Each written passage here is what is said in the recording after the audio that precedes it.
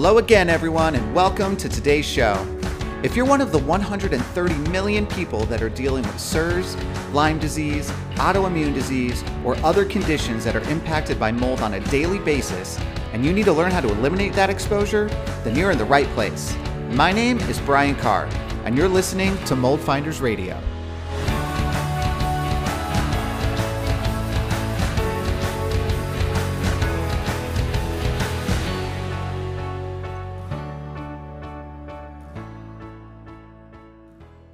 Hey everyone, what is going on? Today is a very special day. Today is going to be the first live recording of Mold Finders Radio. I'm actually doing this live. I'm doing it on Clubhouse, and I'm going to have Dr. Jill Krista come on, and she's going to join me. And we're basically going to do this thing in real time. And so for those of you who are listening on the podcast, if you're hearing this afterwards, basically the way that these things are going to work is I'm going to kind of give a heads up. And if folks want to jump into the room and kind of be a part of these conversations, then they can, right? So today, how this flow is going to work is Dr. Krista and I, we're going to chat about some stuff. The overview here is that Dr. Jill's actually just created a new mold-specific training course, which is also very affordable, which is nice. And it's the 9 things to know while you're still in mold. So what we're going to do today is kind of like touch on those and get a feel for her thoughts on that stuff and have a chat. And at the end, if we have time and there's anyone in here that has questions, maybe we'll take a couple questions. So that's the flow. So, hey, Jill, she's back. Hey, what's going on? Hey, can you hear me okay? I can. All right. Maybe if you could be a smidge louder, that would help. Oh, sure. I can be louder. Yeah. But yeah, Is that better? No, still no, huh? Yeah, still no. You're still a little not super loud. Dang. Okay, let me try this. Let me do some headphone situation here. All right. Hey, we got a couple people in the room. This is exciting. Right. This is like we're sitting in like front of a room and having like a real talk. This vibe of the podcast moving forward, I'm going to be super into. I'm really excited about this. So this is going to be cool. All right. So let's test you out now. How you sound? How's this? Is this better? Is it me? Am I not loud? Try again. Okay. Oh. How's this? There it is. That's it. That's money. That's okay. what it is. Cool. Awesome. Everyone, Dr. Jill, say hi. Hi. So this is going to be episode 100. So for those of you who have checked out the pod before, Jill was my first actual guest ever on episode 50. So I did the first 49 of these things, just me ranting on my own, wandering around my daughter's nursery, pacing. And Jill was my first guest, and it's exciting. And now 50 episodes later, I thought it'd be super cool to have you back. So thanks for coming back. Yeah, thanks for having me. And that was 50 on my 50th, so that was pretty fun. That's right, it was. Yeah, yeah. What a day. So yeah, I kind of set up before you jumped on, but I really wanted to sort of talk about what you just put out, this resource that you put out. Those of you who don't know Dr. Jill, I'd be kind of surprised. If you know me, you probably know her. But she wrote the book Break the Mold, amazing book. Super helpful for people. And so things that she puts out there is actually valuable, guys. And so when we were talking last week, right, and you had mentioned that you were doing this thing, I was like, we should come on and like talk about this and dive into it a little bit and just give a breakdown of some of the information that's there. So that's what I was hoping that we could do today. So maybe just give kind of a quick overview of what this thing is, and we can kind of dive into some of the general topics, and then you and I can kind of riff back and forth on stuff and get our thoughts.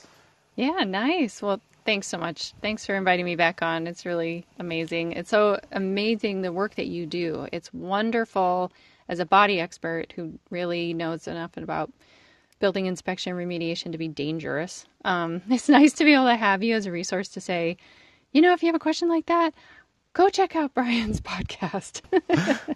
Because you're just such a resource for people. So I want to just commend you on that and how valuable what you're doing is for people who are really struggling with something that affects their brain. So it's hard to make good decisions. if you're brain infected.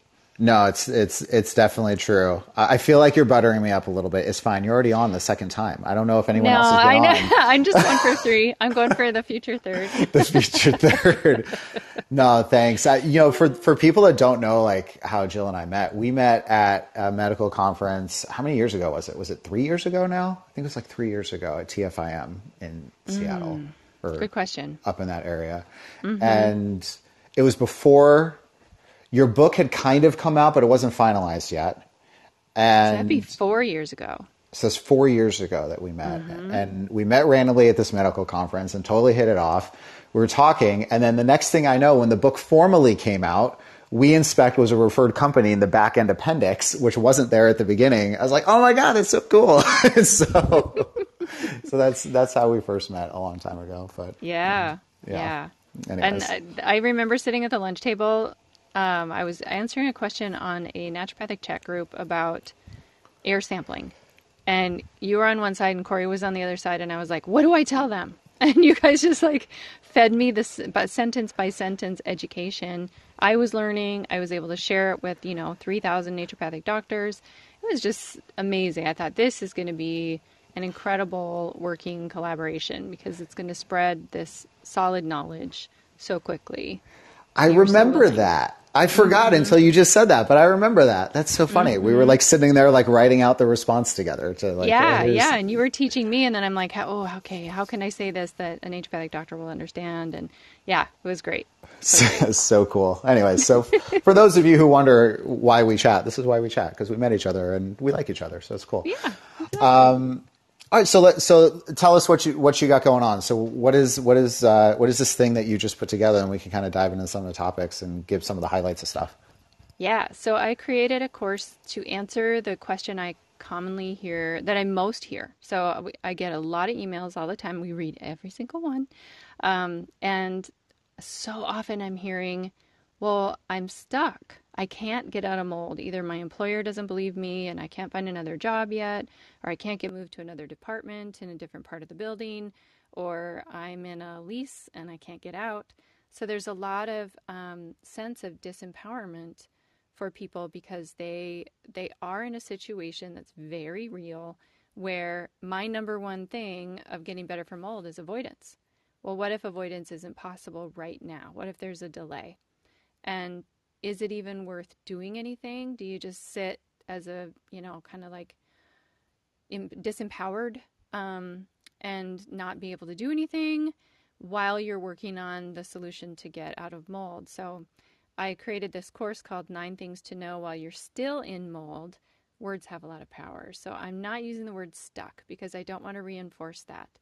I want to use the word still because then it reinforces that, okay, you are in this situation where you can't get out of mold yet, but we all are in agreement that you do need to get out. So some of my colleagues are a little frustrated that I created this because they say, oh no, you've just given people permission to, keep being a mold denier.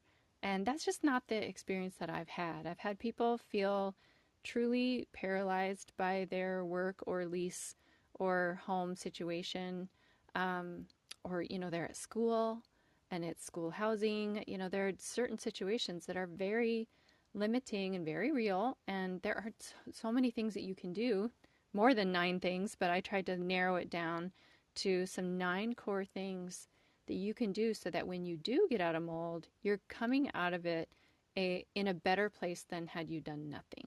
So that was the whole point of creating this. Yeah, I think that's great because I think sometimes, to your point, you go around on the internet, you go into the Facebook groups, right? And it says, until you're out, your life is basically over, right? Yeah. Right. Just burn down the house, deal with being sick, don't even try to get better. It's a disaster. If any mold is around you, you're just going to roll over and die. So why even try? And it's just, it's not realistic. Like, yeah, I say this a lot, like on the home side of stuff, right? Like there's like the if you did something in a controlled laboratory setting point of view, and then there's the I live in the real world point of view. And nobody lives in a lab that's a controlled lab. So like you talk to some doctors like, well, you can't ever get better until you get out of it. Like, sure, yeah, duh, thanks, right? That's why we paid you for the consult. Right. We know that, right? But you can't live like you are doing like research papers. You actually have to help people Right. like navigate situations. That's why I like a lot of what you're doing, because it's helping to empower people with that stuff, right? And so that's why this thing is really cool. Yeah, thanks. Yeah, I'm pretty excited about it. It's an hour. I mean, it's not a short thing. I tend to be a little verbose apparently, but it's an hour because it is dense, and you get a PDF that comes along with it. It gives you specific, actionable information, just like my book. I tried to make sure that mold-brained people would have steps, and the steps would be laid out, and it would be very clear. And I tried to do the same thing with this course and corresponding handout, so it can become this resource that you can either, save to your phone as a PDF or print out if you're not too afraid of paper, because that is something that mold sick people are like, oh, I don't know if I can have paper. So there's a PDF. It's digital if you need it, and you can take notes on it and all of that, so that you can really customize your plan during the months that it's taking to either get out of your lease or change your job location or something like that. Cool. All right. So can we do just quick? There's 9 things. Can we rattle off the 9 things? Sure. Yeah. Number one, I mean, the biggest question that I get is it even worth doing anything? And so number one is yes, start treatment. It's so Yeah. important. Number Sure. two is air filtration. Not a big surprise. Number three is exposure reduction. There's some real key things that you can do to reduce the exposure, especially to mycotoxins. Number four is a low mold, high binder diet. So some specific dietary recommendations to make sure that you're reducing your mold and mycotoxin exposure and binding through food. Number five is prevent colonization. So there's some specific things that you can do to keep the colonization down. So that's not a big barrier or hurdle to jump out over once you get out of mold. Number six, you're going to love this one. Duty is your duty. And yeah, I do mean number two. So like I say in the handout, your number one body priority while you're being exposed is number twos. That's so funny. I literally just went back to like elementary school and made a duty joke in my head. I know I had to. I was like, poop is your duty. And I was like, oh, no, no, no, that's not funny enough at all. So No, yeah, this is set up on a silver platter right now. You got to take Yeah. this. Yeah. And then number seven is protect. A lot of the things that I write about in my book that are protective, they give to animals full well knowing they're going to be in a moldy barn or eating moldy food. So let's take that lesson from animal research and give it to ourselves in our own feed. Number eight is the big question: to detox or not to detox? And that's where we talk about accumulation versus detoxification, which we talked about on the last podcast. If people want to get more detail, it's on number 50. It's on 50. And then nine and final is the well-meaning but not helpful things to do while you're still in mold. So your mold literate doctor may be really, gung-ho and trying to give you certain things. There are certain things that in my experience have really flared my patients and made them worse for trying to make them better. While when you're still in mold, things can act a little differently for treatment. Awesome. Okay, cool. So this is the Yeah. overview. So this is like the little clip for people. This is just the quick overview of stuff. So what I'd like to do for the next like short period of time, maybe let's just hit on each one of those, give like, one or two sort of highlights on each one of those, right? So we kind of have a feel for generally where you're coming from. And then if people want more information, they can go get it. And if they don't, and they feel like they learned enough, then good for them. They learned enough too, and that works too. Yeah, right. So, Exactly. Yeah. Yeah, so let's start at the top. So yes, start treatment, right? I've heard this Yes. too. It's like don't start. We just talked about this. So what does that mean? That means I can tell people with full confidence. This is from my experience treating many, many, many hundreds of people, probably thousands of people. It is beneficial to start despite your exposure situation. It's so, it's the data that I'm pulling, which I need to publish sometime, but it's just my own little markers in my head that I'm keeping track of. The people that did start treating in a safe way and in an informed way got so much better, so much faster once they got out of their moldy environment. So yes, start treatment, and with an asterisk, make sure, avoidance is still your number one priority, but these are things that you can do where you can not only feel empowered, it's not just giving you a task, like, when a woman's going into birth and they have the guy go get water boiling, that's just to kind of make the guy have something to do so that he feels like he's doing something, that kind of thing. That's not what we're talking about. I'm talking about real things that have measurable changes and make measurable differences once you get out of your exposure. Yeah. Yeah, I think that's so important, right? Because I obviously I work with a lot of people in the home piece of it, right? And I do this initial talk with them, very similar to like if you're going to work with a doctor, there's an onboarding process, history, all that stuff, right? And I've literally had clients that have been like, my doctor said they won't treat me unless I'm out of the mold. And I'm like, listen, guys, I'm not going to tell you what to do with your doctor, right? Like, I don't know who they are, but I mean, do you feel good about that? Like, like, does that make you feel okay? Like, just think about that, Let me ask you like a quick, it's not really follow-up. It's like an adjacent question, basically. So. Sorry, I only do follow-ups. Only follow. No, sorry, I should have cleared this through your team before I gave you an adjacent question. Okay, so let's say we find a number of things in a house. Let's say there's 10 things that we find, right? So when I say 10 things, I mean there's 10 like source areas where there's an issue. Those sources are obviously moving through the house. There's exposure issues going on, right? Let's say somebody can't remediate everything, okay? So is there benefit for people, and I know everyone's going to be different, right? Because I'm sure, kind of their individuality in terms of what their load is and kind of all the other stuff that's going on with them will impact that. But just like generally speaking, I guess, there's still benefit in doing what you can in your space if that's your best option. Yeah. So like, even if there is still some exposure left, if you reduce, let's say you're reducing exposure by like 50%, is there still benefit there for that person? Would they potentially still see an increase in their overall, health, I guess? It's not the best way to say it, but you know what I'm saying. Yeah, I totally know what you're saying. And I love this question so much and I get it a lot. And so I give them the reference of smoking, which is another known, aerated toxin. If you went from 2 packs a day to 4 cigarettes a day, would that be improvement? So yes, of course, lowering your load, taking some action. And we have to remember in occupational studies, they show that half the people that get out of that building get better on their own. We don't usually hear that side of the story, right? Because, we're trying to defend the 1 or 2 members of the family that are symptomatic, and trying to convince the 1 or 2 members of the family that aren't yet symptomatic that that's a real thing. So, we're sort of like focused, and our bias is toward defending the sick people that this is a real thing. But what we can lose sight of is that there's 1 or 2 members of the family that aren't yet sick from it. They will be eventually with the amount of exposure.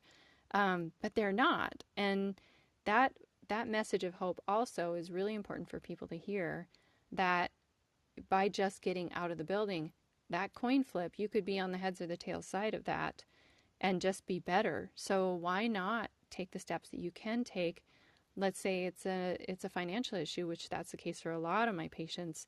They could only afford to do the bathroom, to do the tear out, and definitely not the rebuild, and couldn't afford to do the master bedroom tear out because they need to make more money, so it's going to take 6 months before they can rebuild the coffers to be able to do the next stage. And even that first tear out, if we go to the worst space, that improves people's symptoms. It clears up heads, it reduces fatigue, they can probably show up better for their jobs. That might actually help the financial state. Yeah. And then they can move forward with the next step and the next step. So every step matters and does make a difference.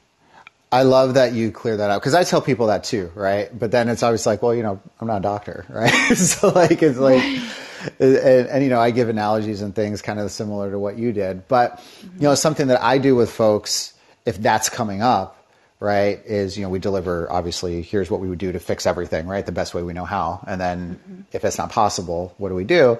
And I have like a prioritization framework, right? And so if we need to do that, then I help people sort of prioritize things. And it's just part of sort of the consult process with us. But it's like, listen, if you can only do, a certain number of things, here are the areas that I think you might get the biggest bang for your buck on, right? On the exposure piece, right? And that's helpful. So I'm glad that you justified, I don't want to say justified, supported, validated, whatever.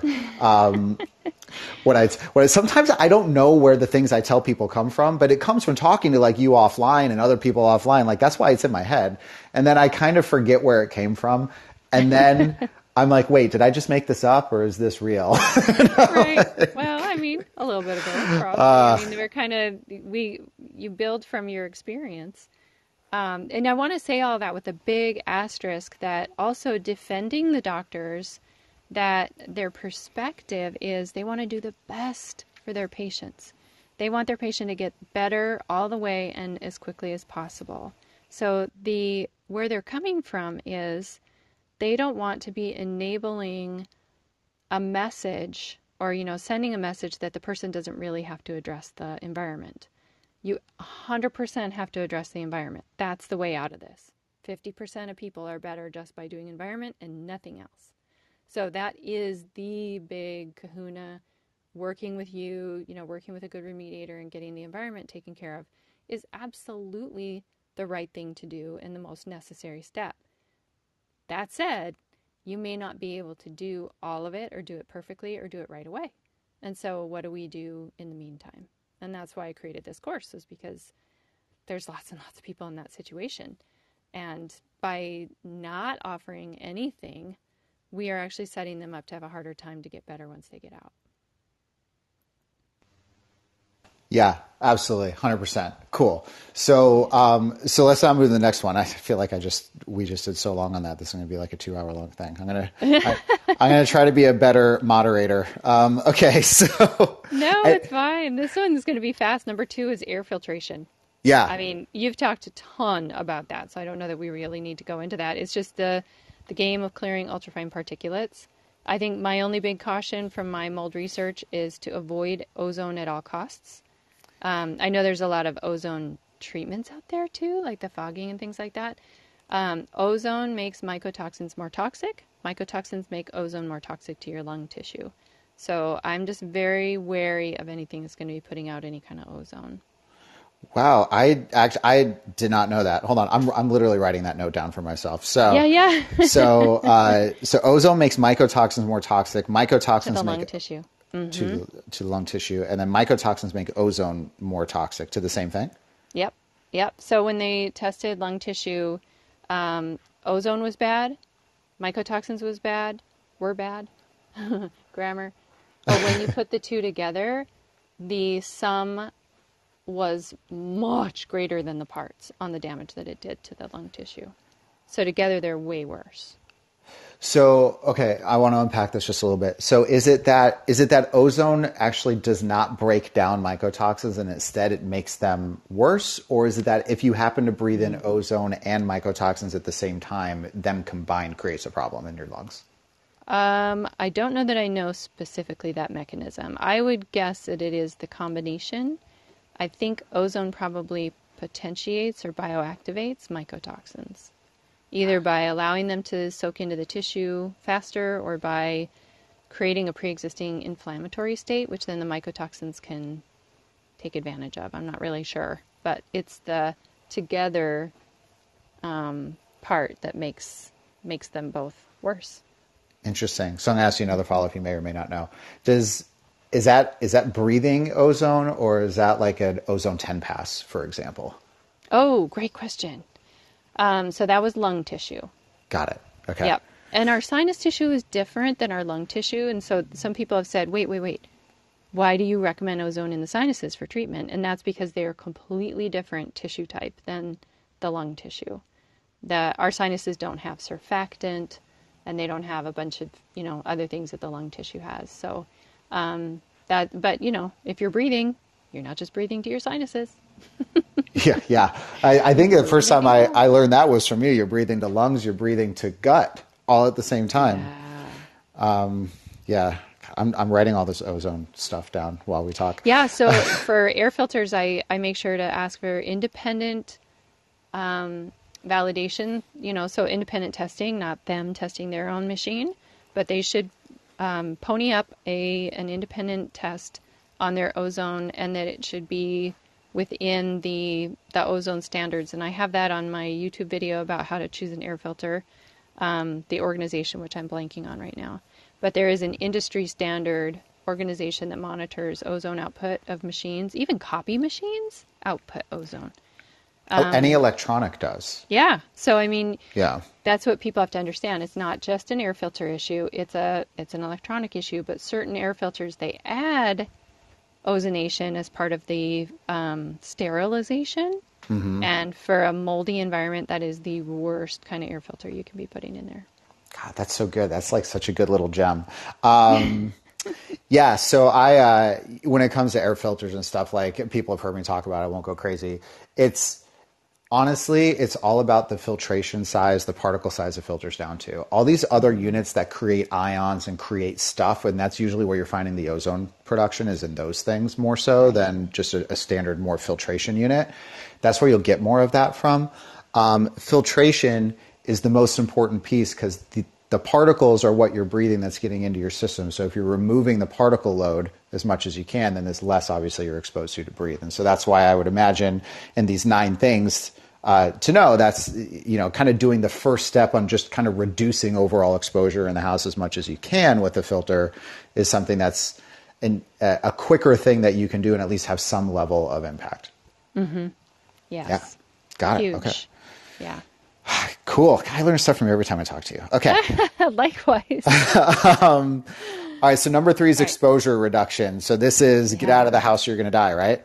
I mean, get out as much as possible. Sorry, I'm kidding, guys. I know. I'm sorry. So, We're not feeding that negativity. I know. Yeah. So no, it's obviously exchanging the air with outdoor air in its if it's possible. There are some occupational situations or a hotel situation or a restaurant, and they're like, there is no outdoor air coming into this place. There's no way to open windows. What the heck do I do? And in those cases, I try to have my patients use a dehumidifier in their controllable space. So at least what they're doing is keeping the humidity level down. So a dehumidifier and an air filter in their space, if it's an office situation or something like that, that can help from watering the mold that might be in that environment. But another really cool biostasis technique, if you tolerate them, is using essential oils in your space. Essential oils have a very unique ability to not only be mold static, some of them are mold cytal, and what that means in medicine is mold static stops the mold from growing, mold cytal kills it. So it has like a mold stopping effect. But the other really cool thing that they do is they stop the mold's ability to make mycotoxins. So spores might be a problem. Mycotoxins might be a problem in the space. You can knock down one whole level of that, 2 whole levels actually, because we have, spores, chemicals, and mycotoxins.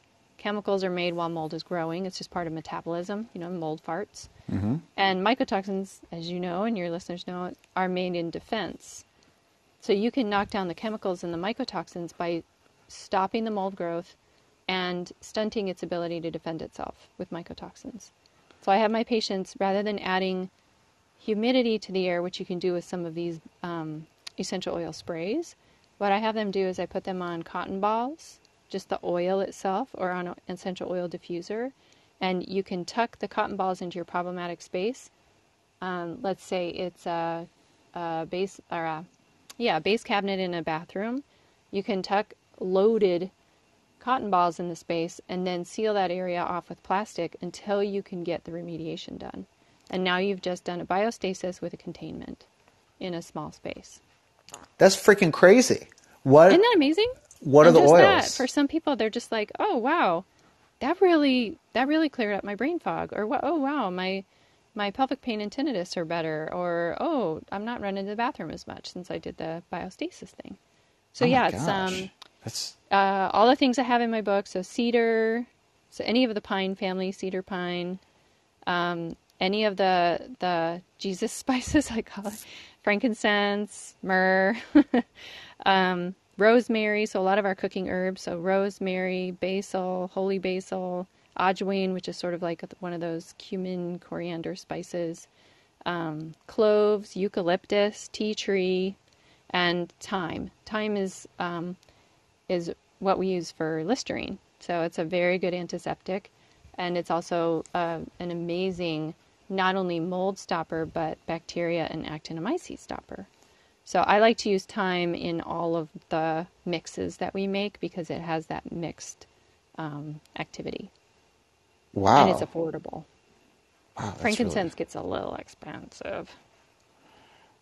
God, I'm Yeah. like literally writing so many notes. I know people are like listening, like, Brian, why aren't you talking? Sorry, guys. This is how I learn so I can talk to you guys. Selfishly, everyone that's listening, I really bring people like Jill on so I can learn more stuff that I can share with you guys.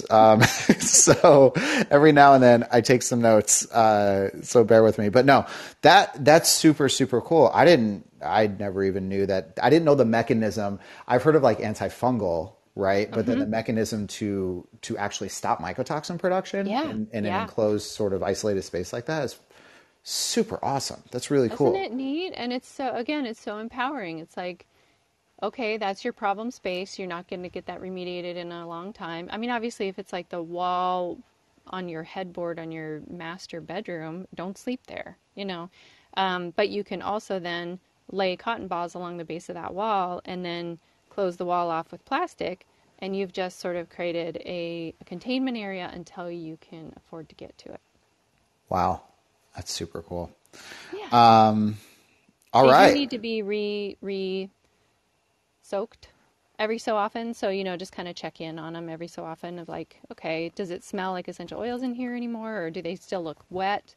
And if they don't look oily, then that means all of the oils have volatilized off and you need to just re-soak them. And like one cotton ball can hold about 20 to 30 drops of essential oil. Amazing. This is so Yeah. cool. God, everybody always asks, like, what are the things I could do in the meantime? And a lot of what you said is, what I always say, diluting the air. I always quote your quote that you took from Dr. Cranian. Oh, yeah. Yeah. And I always Solution say, to pollution is dilution. Yeah. yeah. And I always say, as Jill says from Dr. It's like this whole like thing. I always say the same thing. But yeah, so I always use that. And then obviously air filtration. The other thing I talk about that could be helpful is actually just doing a spring cleaning on steroid kind of concept in the house and just getting rid of as much of the dust as you can because that's what's Yeah. carrying everything. So if you can get rid of some of that, then you won't breathe it in. But this Right. this piece is a cool thing too. That's awesome. Okay, cool. Yeah. So number 4, which is low mold, high binder diet. So I know your book has a lot about what to eat, what not to eat, like a lot of that stuff. So Yep. Yep. we don't have to go like super into it, but maybe just general concept on this one. Yeah, I think I can kind of highlight and on the low mold, it's things that are either fungus, so, mushrooms, blue cheese, those kind of things need to go bye-bye. So that's one category of foods that you want to avoid. You want to avoid foods that will be more prone to have mycotoxin contamination. And so that tends to be dried fruits, aged meats, aged cheeses, some of the fruit, once it starts to look a little funky like grapes and raspberries, or if apples have that little white fuzz on them, that's fungus. So, be aware of those. Grains can tend to be pretty contaminated with mycotoxins, corn, potatoes, soy. So some of those things that tend to be more mycotoxin contaminated to either reduce or cut out of the diet. And third category of those foods would be things that are so much rich in sugar that they're going to encourage candida or fungal overgrowth in your body. So that's the idea of a low mold diet. You're trying to get rid of fungus, mycotoxins, and things that feed fungus. But the high binder part is, I've been getting a lot of questions about binders. Can I take them with food? Can I not take them with food? Why don't you talk about binders more? And it's because for myself as a naturopathic doctor, we put so many of our patients on certain diets that are really high in insoluble fiber. And I think we talked about this last time. If you think about the path of a mycotoxin, when you're in a water damage building exposure, so a moldy building, you're going to be breathing those toxins in. So they go into your bloodstream via the lungs. So they're not loose in your gut. So you don't need to bind them in your gut. What you're binding in your gut is the bile, because then once that mycotoxin is in your blood, it either goes to the kidneys to get peed out, or it has to go to the liver to get packaged into bile, and then the liver sends it down in this bile package. So we're binding bile. Insoluble fiber is the best binder of bile. It's the best binder of cholesterol. That's why even medical doctors, if someone has high cholesterol, they'll put them on a high fiber diet. There's a reason for that, because they're really good at binding. So the high binding part of it is things that are very high in this insoluble fiber. And that's going to be things like, old school Metamucil, which is psyllium husk, flax seeds, chia seeds, bran, not the whole oat, but the oat bran, because the oat will have the sugary part. The bran doesn't. The bran just has the stuff that grabs bile. And if somebody has SIBO, they can use SIBO-friendly things like sesame seeds, sunflower seeds, pumpkin seeds.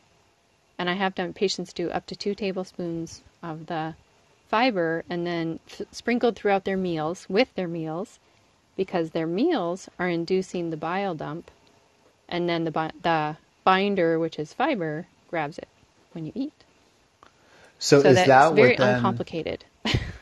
is that what then pushes us to the next number, wherever this is, about pooping? Is this what helps you get regular? Yeah. Got yeah. it.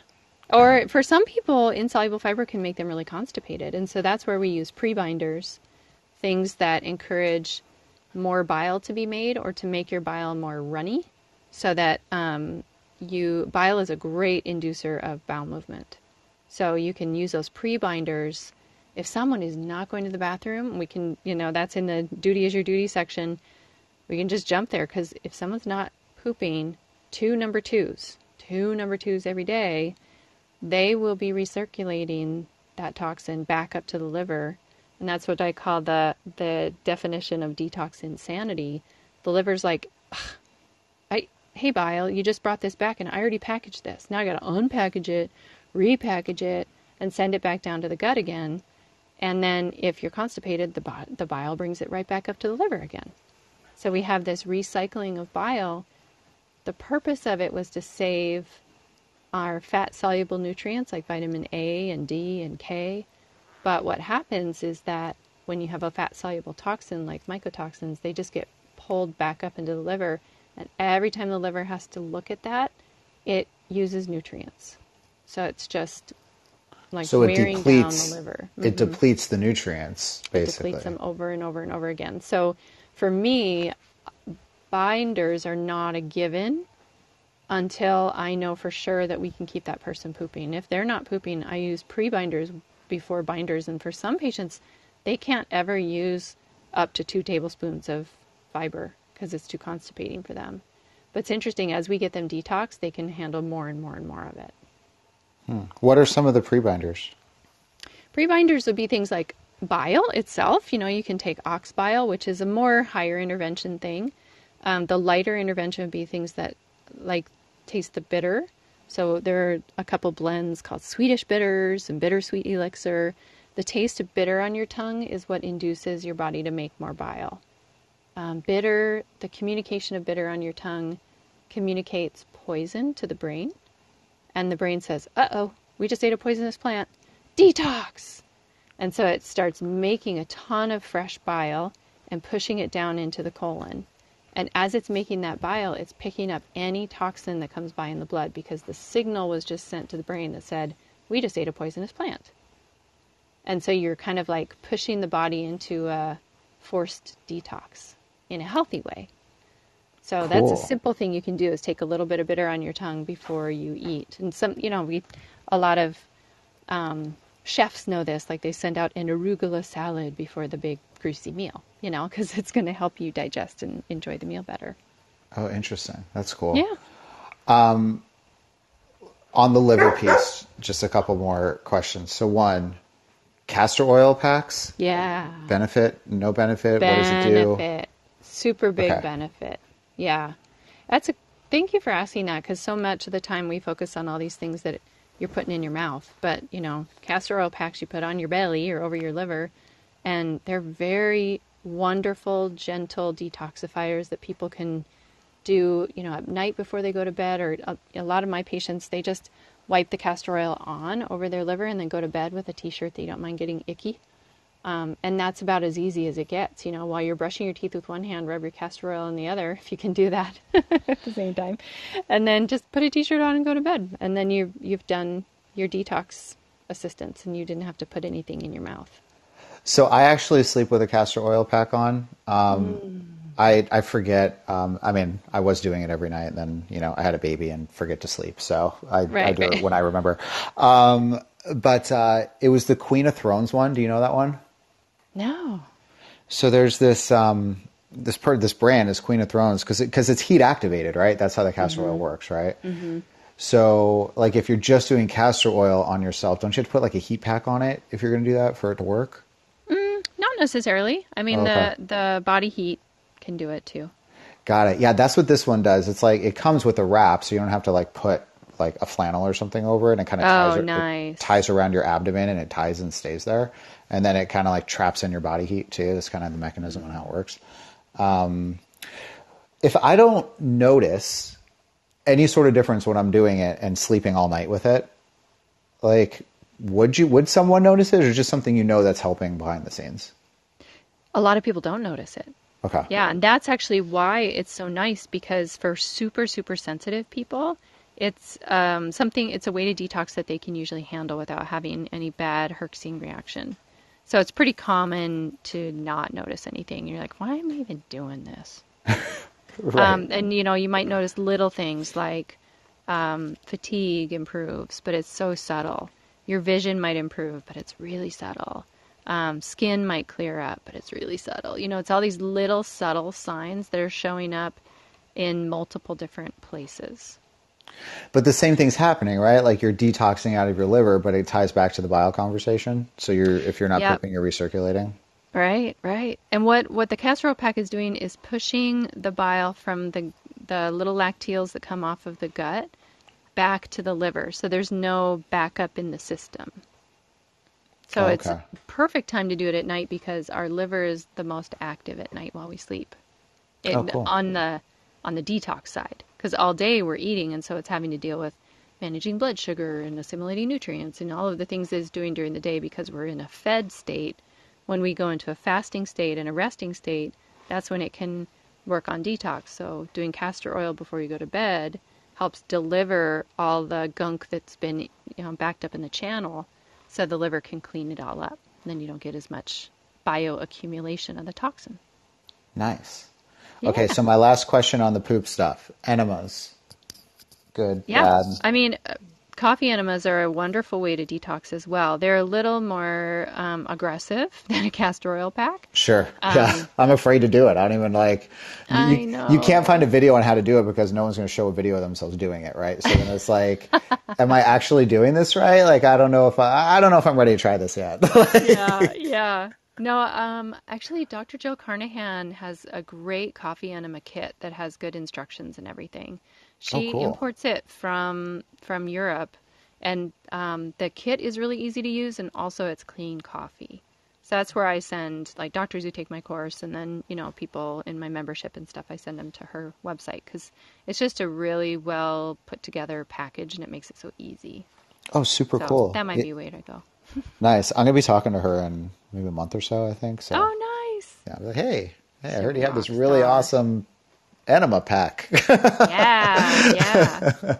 Yeah, the only thing with coffee enemas that I see is that then when people do it and they're like, oh my gosh, I felt so much better, and then they can overdo it. So our body does need certain nutrients to make bile that we can deplete if you're doing too much bile pushing.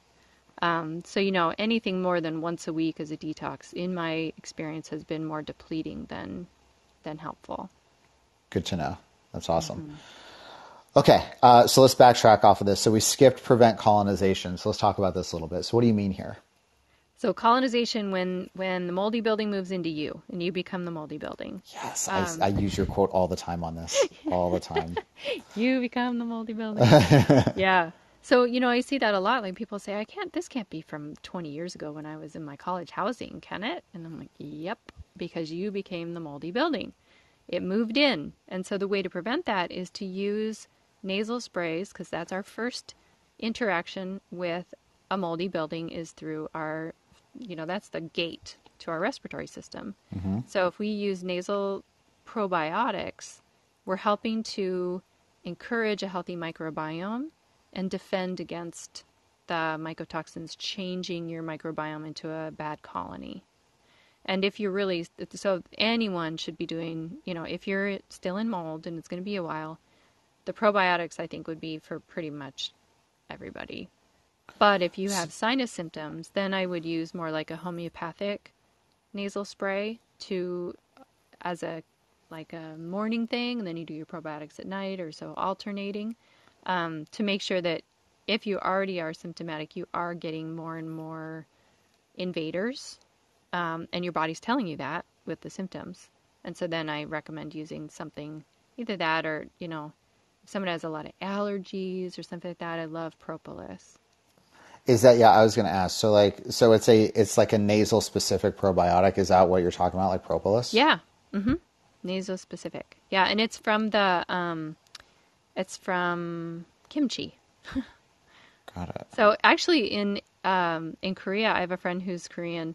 Whenever they get a sinus infection, they snort kimchi juice, which sounds interesting, really painful to me. But yeah, maybe just kimchi, not the hot kimchi. But I mean, my daughter got me sick because you send your kid to school and they come back with all the things, and so I was sick last week for like a whole week. So frustrating. She's sick for like 3 days, and I'm sick for like an entire week. It's so frustrating.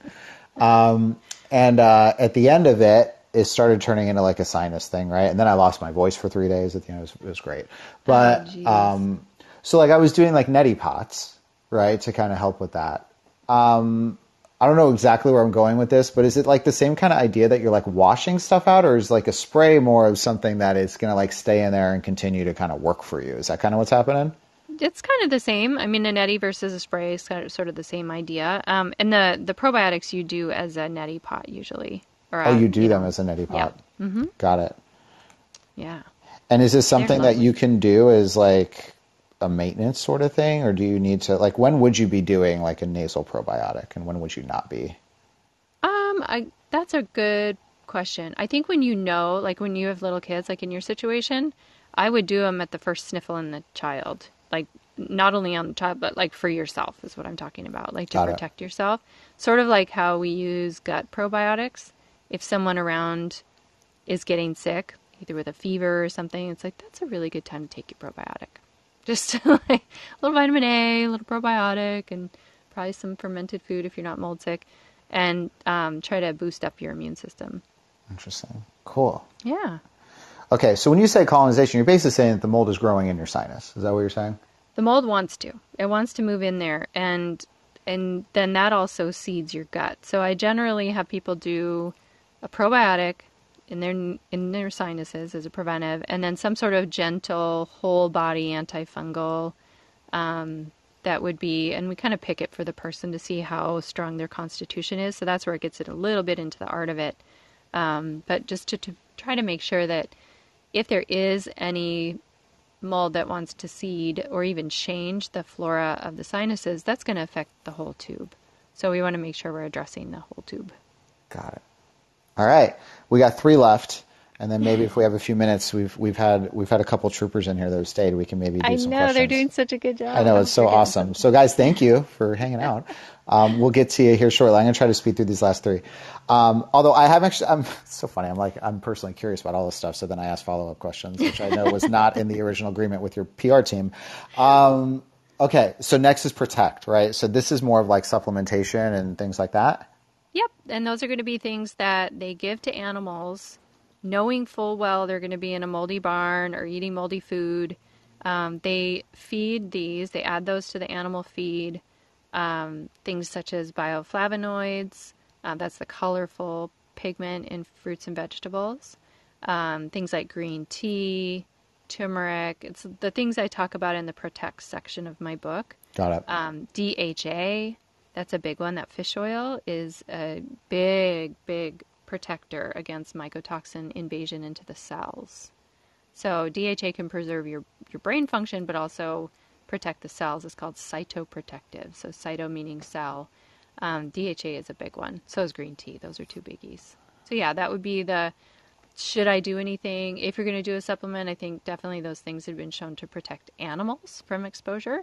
Since I'm a naturopathic doctor and I've used a lot of these tools in people, I just did the translational research of like, well, if they were giving animals this much, that's probably, this many milligrams per kilogram, that's probably translating to this many milligrams per kilogram of a human.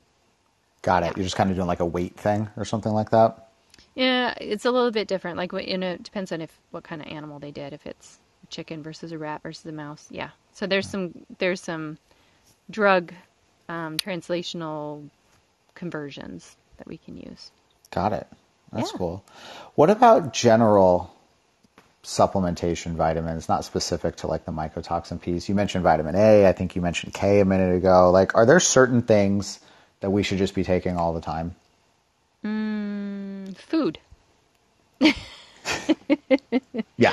I just think so many people are trying to supplement their way out of a junky diet, and you just can't. The time it would have taken you to get online and order that supplement, get up and go steam some kale or saute some broccoli or, steam some carrots or something like that, like, or even just chomping on a raw carrot instead of making that supplement order. I really, really want to emphasize for people food, food, food, food, food. Now, you can have the perfect diet and be in mold, and your body is plowing through those nutrients. So, I can speak to the mold thing. I think that being on some sort of essential fatty acid, so the fish oil type range, some sort of vitamin D, because we know now that mold blocks vitamin D, and then some sort of bioflavonoid or bioflavonoid mix. I think those are just good, hearty overall things to help. And then if there's something where, then we can get into the tweaking, if you're chemically sensitive, maybe something for your liver and detox. If you're really neurologically affected, then certainly some B complex. So that's where we get into the individualization. But I Got would it. say, a good healthy fat, some vitamin D, and some bioflavonoids. Those are things we know that mold will plow through or block. Got it. Okay, so one more question on the body not or being depleted of some of these things because of mold. Is that correlating to weight? Like, if somebody can't gain weight, sorry, I cut out for a second. If somebody's like having a hard time gaining weight, does that mean that that's because they're being nutrient depleted, or is that not what that means? A little more complicated than that. The depleted thing can be with somebody who is overweight as well. Got it. So depletion doesn't necessarily always mean body weight.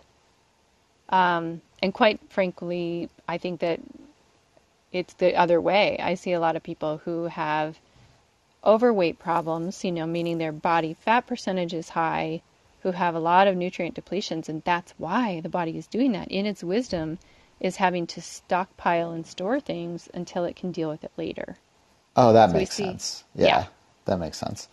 Okay, cool. So we got a couple left. So we have detox or not to detox. So let's summary on this one. yes. Yeah, so the we had a great conversation in our last podcast about the accumulation versus detoxification meter in your body. So if you think about sort of a half circle meter, and there's this needle that can bounce from left to right, and it wants to be right at true north. It wants to be at that 50-50 place, which means that if we have accumulation on one side and detoxification on the other side of that needle, that means that as exposures come in and it tips the needle to accumulation of the toxin, once the body is away from that toxin or once it ramps up detoxification, it can ramp up detoxification and get back over to the detox side for a little while and then come back to center. So the body's always wanting to do this, like, okay, I'm going to try to, if you were exposed to, I don't know, pollution, let's say you went into the city and you got exposed to pollution, and then your body ramps up the detoxification nutrients, and then the needle pops over to detoxification for a little while until it can come back and it, can catch up with the pollution you're exposed to, and it comes back to true north right in the middle. Being in a moldy environment puts you into a perpetual accumulation side, and we want to push the needle back to true north so that we can keep up with the detoxification. But if we push you too far, when your body is in the needle of detoxification, you can have a lot of Herx type symptoms. Pain, brain fog, mood problems, sleep issues, gut problems, all that kind of stuff. So we want to really, whether to detox or not to detox while you're still in mold, from my experience, I try to have people doing gentle detoxification without going too far. So like I wouldn't have them necessarily do really frequent coffee enemas while they're in mold, because that sends to the body a message of, woohoo, we're in detox, let's go. And unfortunately, then it will find way more toxin than it was expecting to dump, and it'll have some symptoms. And that goes into kind of the ninth step. Things like sauna therapy, like doing a sauna every day, you might feel horrible with that because it's asking too much of a body that's already having to deal with a daily accumulation. A weekly sauna could feel great, but a daily sauna might be just too much. And that's one of the things that I'm seeing as a trained naturopathic doctor with a lot of experience with some of these measures. Some of the people that come to me that I'm doing consultations with, they're just doing way too much detox. It's like part of detox is the nourishment part. Detox is supposed to be an on-off, not a continued thing. And if you aren't giving the off part, you're not giving your body a chance to rest, because accumulation also means accumulating nutrients. So if you're in detox mode all the time, you might be depleting yourself of nutrients. Yeah, that's a good one, because a lot of people, I mean, saunas are a big thing that people see of things to do to help. But yeah, I mean, it's why you need to, we talk a lot and share what we can, right? But it's really why you need to work with somebody who's like looking at you specifically, right? Because there's like these high-end concepts of, yes, detoxing works, this works, but like it all needs to be tailored to you, right? Like, where are you, right? What can we do and not do, so. Yeah. And listening to your own body, if your body is saying, whew, this is a lot. Okay, it just told you that. This is a lot, so take a break. You can always take something away and see if it was improving the situation or making the situation worse. And that doesn't mean throw the whole thing out necessarily, but probably just back off a bit. Yeah. Yeah. So in that, number 8, I talk about in the course things like, what are things that we can give you? What are the primary components of making good bile? What are the primary components of feeding your microbiome and your sinus biome? What are the things that we can provide that are nutritive and allow your body to move that needle into the detox in its own way at its own pace? Yeah, that's great. And just one thing for folks listening. So I know we talked a lot about this stuff, right? And this happens like on our end too. It's like, oh, we learned everything we need off of this podcast. Right.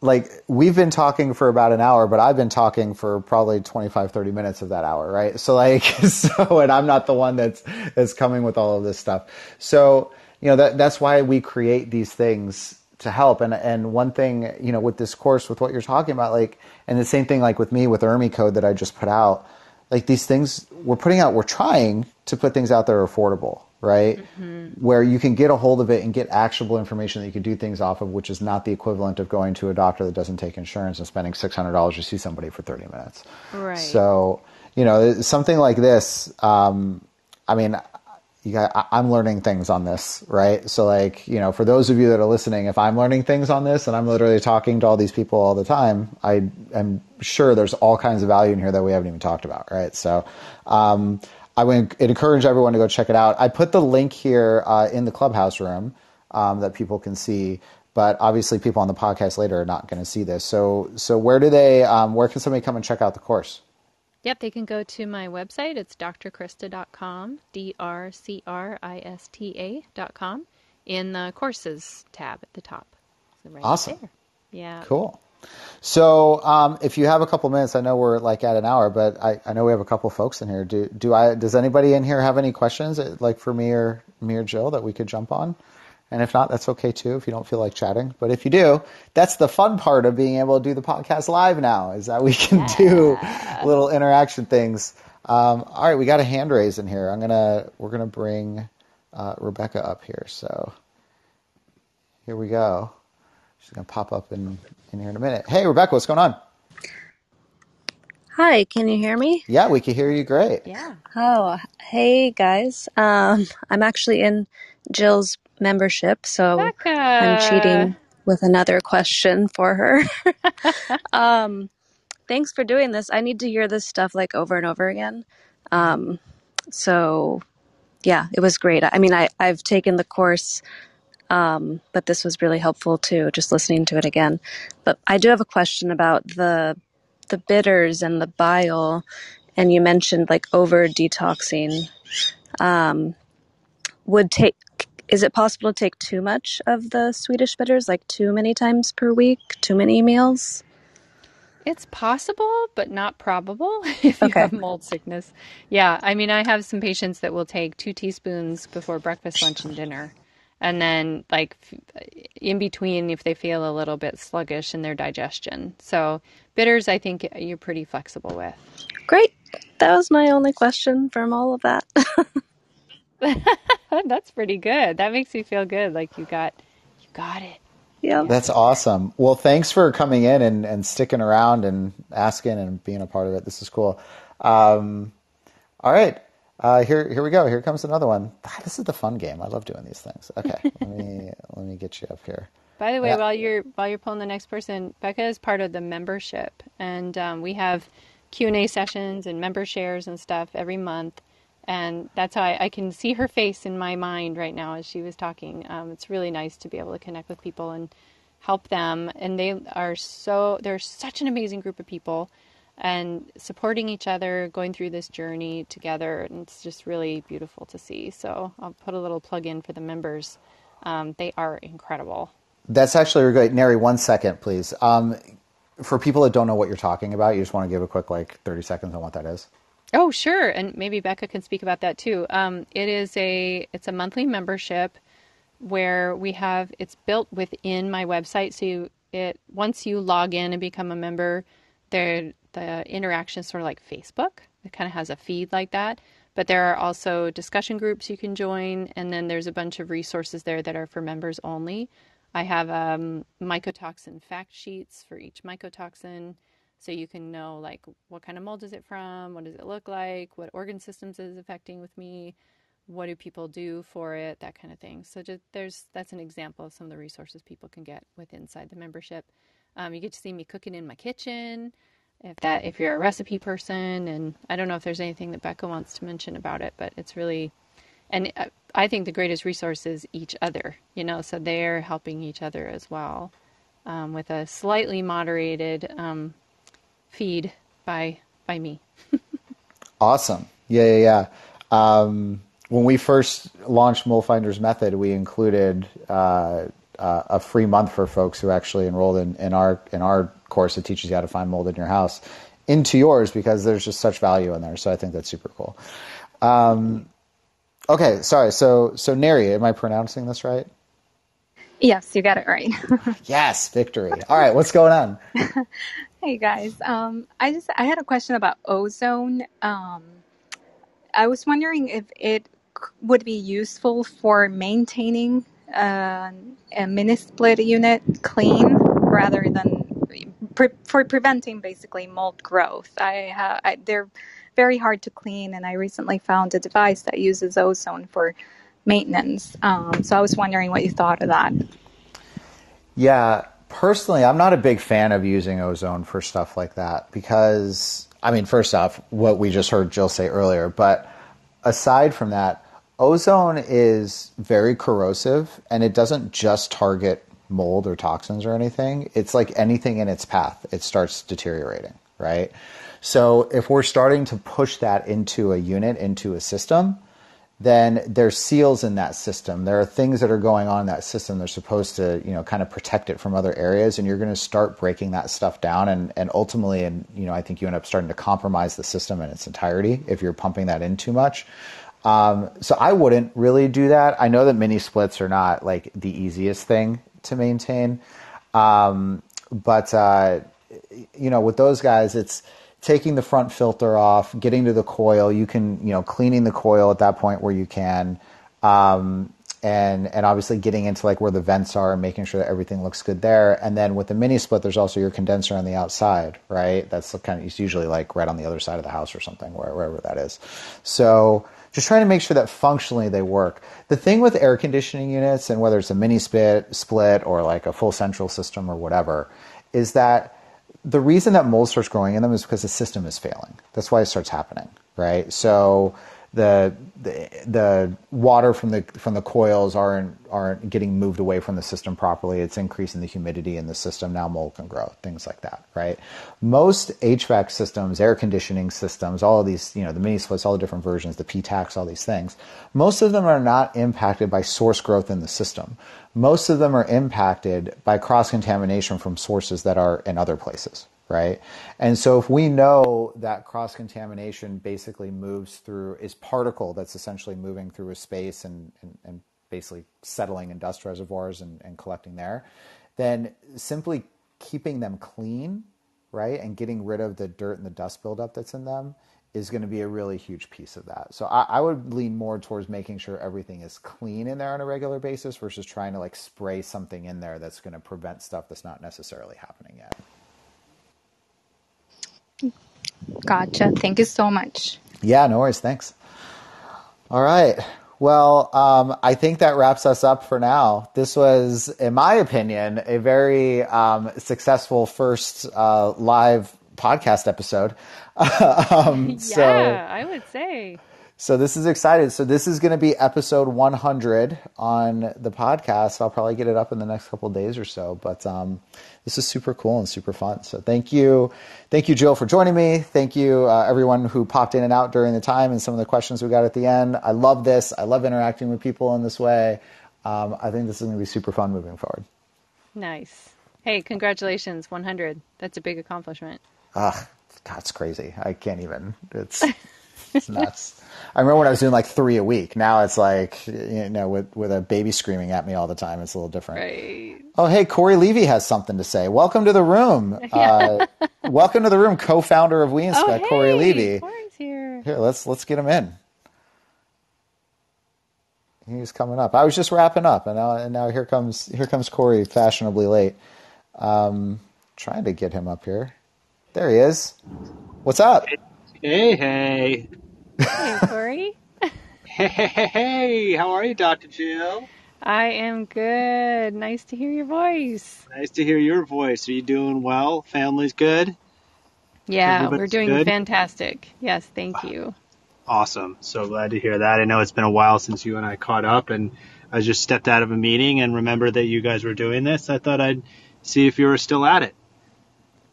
Of course we are. We're both very verbose people. I know, we never shut up. Like everyone knows, if you put me and Jill in a room, we're talking for 3 hours. The two of your combined knowledge together, I'm sure, can fill a room for days and days and days.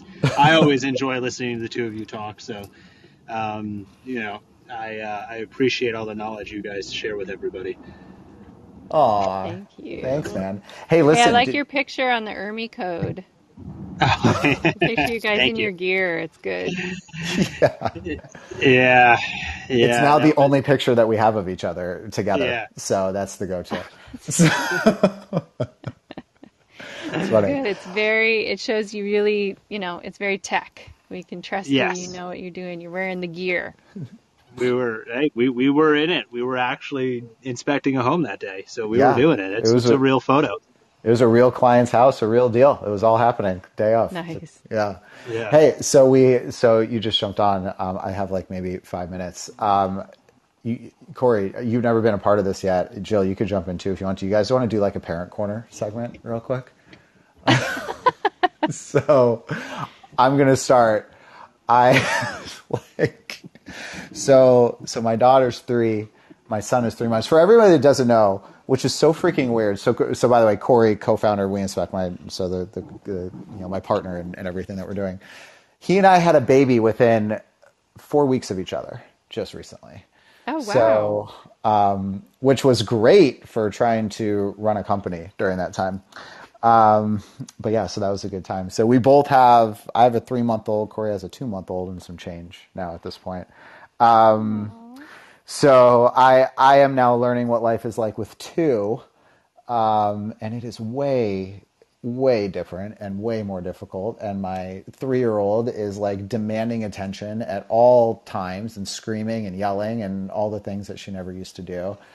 And on top of it, I just mentioned before, so Corey, you have this to look forward to. Whenever it comes time for him to start going, to like daycare and stuff, just get ready to be sick all the freaking time. And I pay money to send her to this school, right? For her to get sick, bring it back to me, spread it around the house, and then for her to miss like a week of school. I'm paying for all of this to happen. I just can't, it's hard for me to wrap my head around this. It's just very frustrating.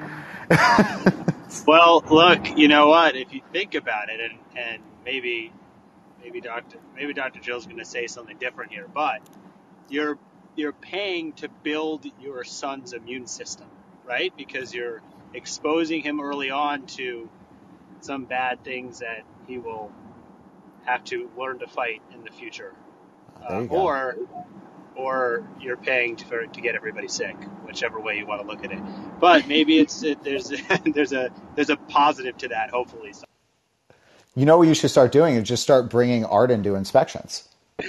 Just expose him to mold at a really young age. Yeah, Oh, no. that's a bad idea. Well, look, you didn't say that she was getting sick from mold. No, I didn't. Yeah. If she's getting sick from mold, then you need to pull her out of the school. That's a different conversation. That's true. That was the first thing I did. I was like, hey guys, I want to come check out the room, and I just want to see where she's learning and stuff. And you better believe I freaking rolled through that room looking at stuff. Like, I just want to make sure there's nothing going on in here that is causing a bigger problem. We actually did not put her in a school because I walked into the school, and in the front entryway of the school, there was a roof leak coming down an entire wall that was like a 30-foot wall, it felt like. I was like, nope, out of this place. Didn't even go look. Turn around. Yeah.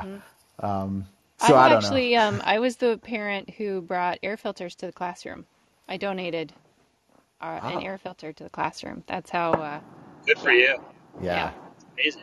That's great. The other parents should be thanking you. They don't even know. They should have been They thanking don't you. even know. And the teachers were like, wow, I feel really good this year. And I'm like, I think funny. I might know why. Yeah. That's crazy.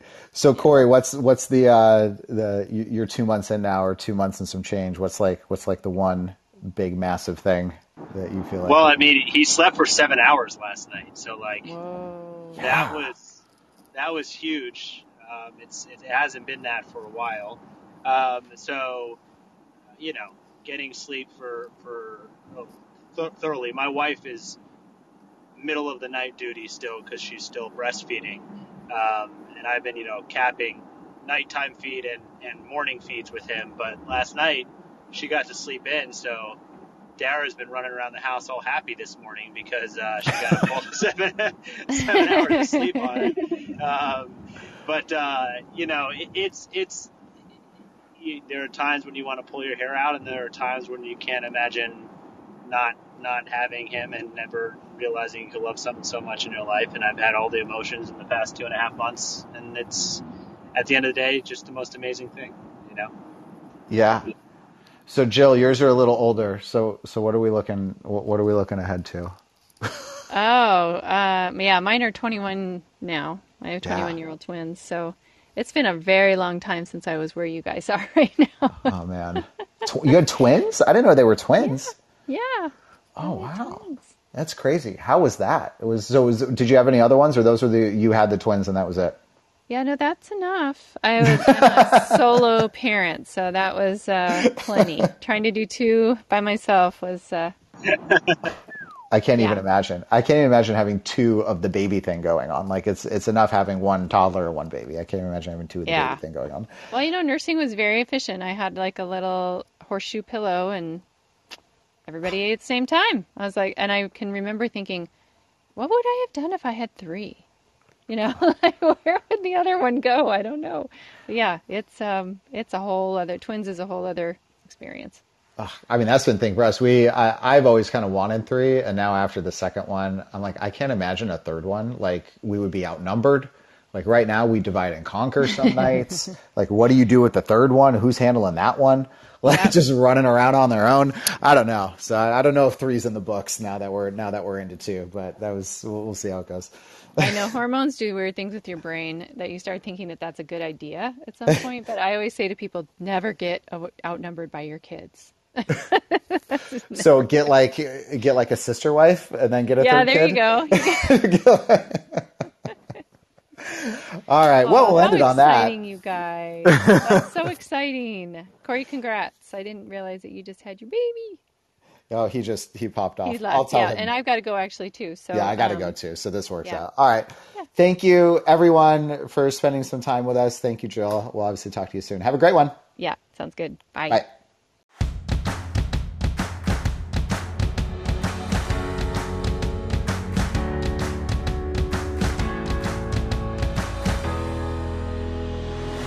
So that's it for today's show, everyone. Thanks so much for tuning in. If you enjoyed the show, please take a moment and subscribe and give a rating wherever you get your podcasts. It'll help spread the word to those who really need it the most.